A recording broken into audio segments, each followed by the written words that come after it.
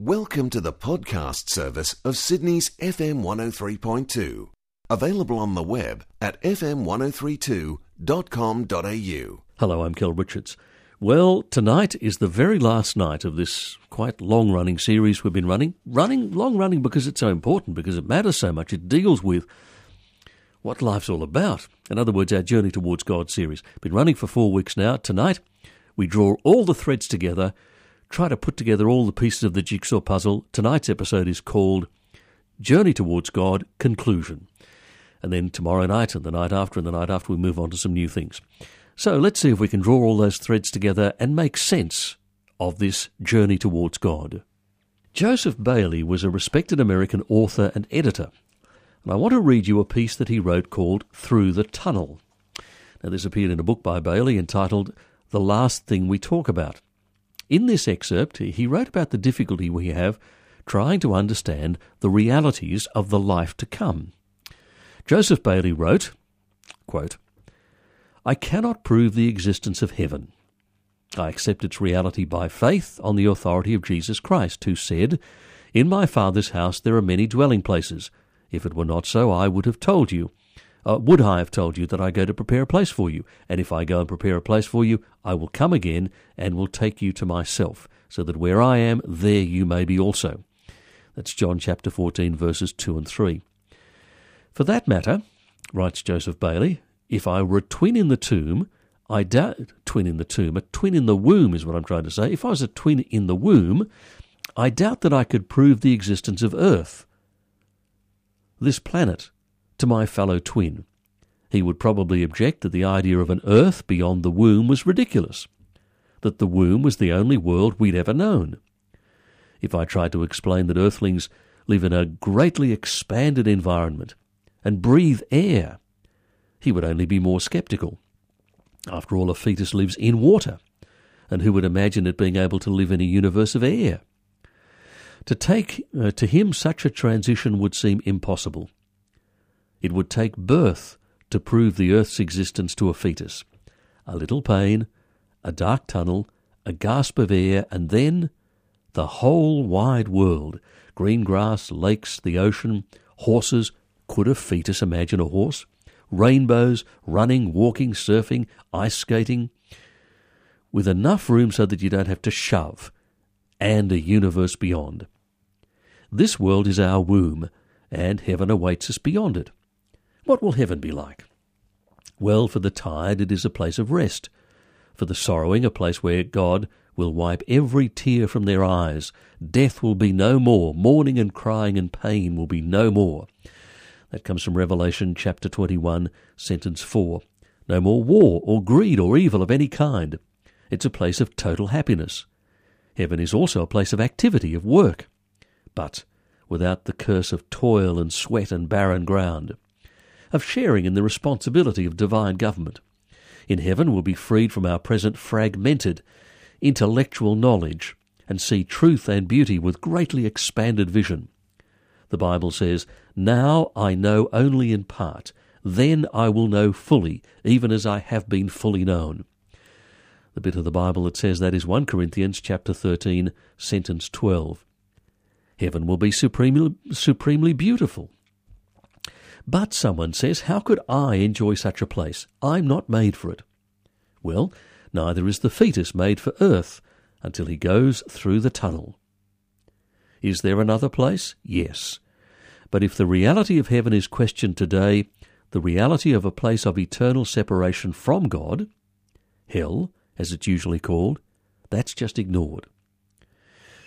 I accept its reality by faith on the authority of Jesus, who said, I tell you, my friends, do not fear those who kill the body, and after that can do nothing more. But I will warn you whom to fear. Fear him who has, after he has killed, has authority to cast into hell. You'll find those words of Jesus in Luke chapter 12, verses 4 and 5. Jesus described hell as a place of, quote, outer darkness, where there will be weeping and gnashing of teeth. Matthew chapter 25, sentence 30. And Jesus called hell a place of remembering the past with its lost opportunity to turn to God, of the loss of those gifts people enjoyed on earth without a thought of their their source, the Creator God. Jesus defined hell's reality in stronger language than any other person in the Bible. But he also had compassion on the multitudes, wept over the unbelieving city, and defined his mission as coming not to condemn, but to bring life. Well, that's the end of the quote. That was a long quote, wasn't it, from Joseph Bailey? Those are the words of the American author and editor Joseph Bailey from his book, The Last Thing We Talk About. The tragedy is that our journey into eternity, our journey towards God, is the last thing we talk about. We'd rather talk about almost anything else. And that is sad. We're all on that journey. It's foolish beyond description to not make setting your eternal destination a major priority in life, and not to talk and discuss and share this vital issue with others, with anyone else open enough to share the same vital journey. Well now, the time has come to do some serious looking ahead. In this journey into eternity, this journey towards God that we've been talking about over these last few weeks, I want you to peer down the path that lies ahead and see where it leads. What is the eternity that awaits you?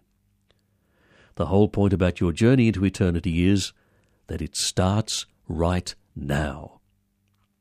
It's a mistake of the first order to imagine that it begins at death. It begins now, here, in this life, between the cradle and the grave. In fact, your journey into eternity has already begun. The path we're on in this life is the path we are on in the next. However, in this life, we have the opportunity to change paths.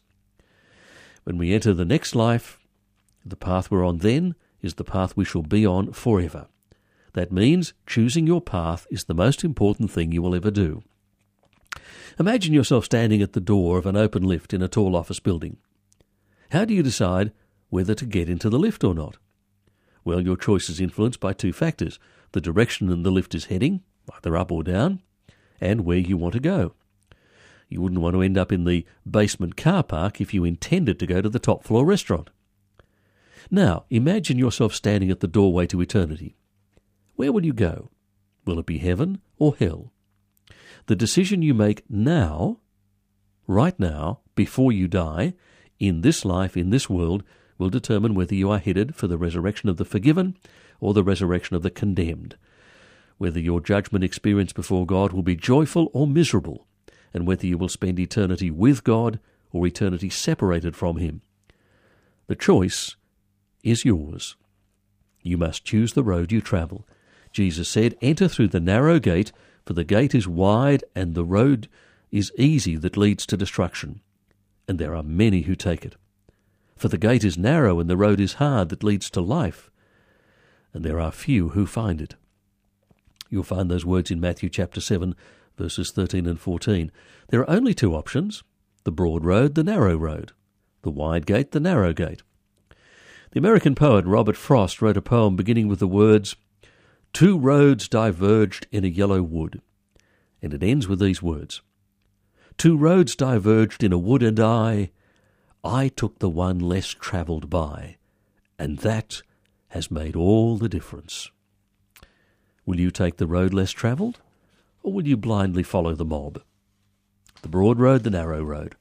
The wide gate, the narrow gate. Just two options, no more. Do you know where you're going after you die?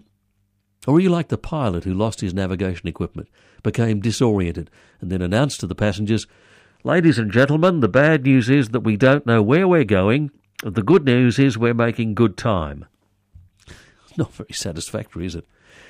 Is your life flying by without real direction and purpose?